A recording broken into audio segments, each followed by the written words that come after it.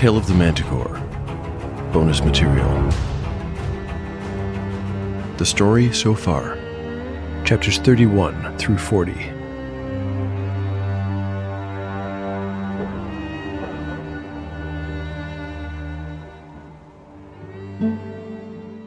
What follows over the next few minutes is not an episode of Tale of the Manticore, and it will not take the place of a real episode.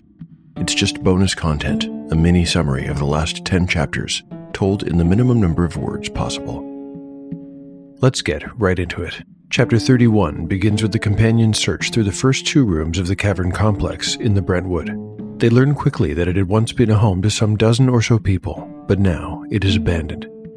When Jace finds and lights an old lantern, a pair of horrors lurking directly over the companions' heads are revealed. 2 Ragodessas, giant arachnids, are descending from the ceiling to attack. A terrible combat ensues, in which Cole loses his life. The next chapter picks up in the aftermath of that battle. The companions say their goodbyes to the fighter and then leave the caves. We then cut to Carrick Malmar, who has opened the tomb of something ancient and strange. Within, he finds a crown that once belonged to the kings of Camertine. Whatever enchantments it possesses, as he places it upon his brow, the powers of evil in and around Silmoral take notice. When we rejoin the companions, they have already safely escaped the dangers of the Brentwood, and Yellowfly has decided to lead his party south to the town of Brannon. Chapter 33 begins with the companions making their way to Brannon, in an establishment called the Spinner's Wheel, where they lick their wounds and grieve their fallen comrade. It ends with Carrick Melmar back at Whitestone Castle, trying to exorcise a demon from himself. Unable to do so, the wizard tries to take his own life by hurling himself out the tower window, but he fails to destroy the demon and only succeeds in killing himself. When his broken body rises, it belongs completely to Azor Azul. In the next chapter, Jace officially joins the party, and they return to Silmoral to seek revenge on those who sold them out at the Wind of the Cliffs. Meanwhile, Azor Azul has re-entered the palace.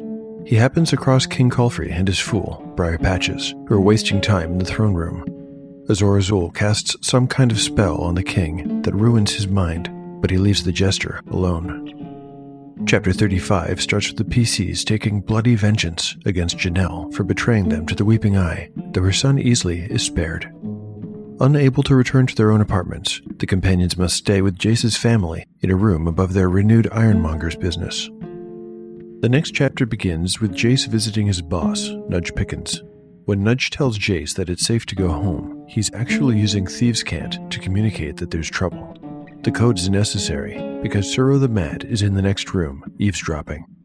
He thinks he has everything he needs to make an attack on the Ironmonger shop, with all of Jace's companions inside. The shop is raided, but not by Suro. It's the City Watch, led by the late Cole's brother Krell, who's working with the Warlock. Luckily, when they break in, there's nobody home. Jace and the other PCs are safe and sound at the Dunwich Cidery Company. The next day, Yellowfly goes off to speak with Lord Rabbit. When he comes back, they have a new mission. In Chapter 37, the companions visit the Church of the Sacred Flame to receive their new job. They speak with Brother Terragrim, who charges them with the retrieval of the Silverthorn. He also assigns them a cleric, Novice Bazu, who will accompany them. The party makes their way to Mirpool, with its impressive statue of the Paladin King in front of the church. Also in front of the church is a portly, bald-headed man of the cloth. He smiles and waves, but there's something a little off about him. In the next chapter, the party checks into the Turning Bull Inn in Mirpool after a long day's travel. Sometime in the middle of the night, Novice Bazu is unexpectedly visited by Catsbane. At first, it seems that the wizard is nervous, unable to sleep, and wishes Bazu to say a prayer over their mission the next day. But it turns out that he is there to give Bazu a warning. The party will betray him. The scene then replays from Romola's perspective. She has magically changed her appearance to look like the wizard. During her visit with Bazu, she learns a few things about the party's mission and plants a magical charm in his bag. Furthermore, she casts the spell Suggestion on him, though what she has proposed we do not yet know. In the morning, the party sets out for the church. There, they meet with an elderly cleric of Sidal, who reads over Novice Bazu's letter from Aranez and then says a prayer over the party. Inside Bazu's bag, Romola's magic charm begins to twitch. Chapter 39 starts with the party inside Mirpool's Church of Sidal. None of the PCs are aware that Bazu is carrying Night Mother's charm, which inhibits the use of divine magic. The Elder Cleric's prayer fails, but, as he does not suspect foul play, he allows Bazu and his party to pass. There's something else the party is unaware of.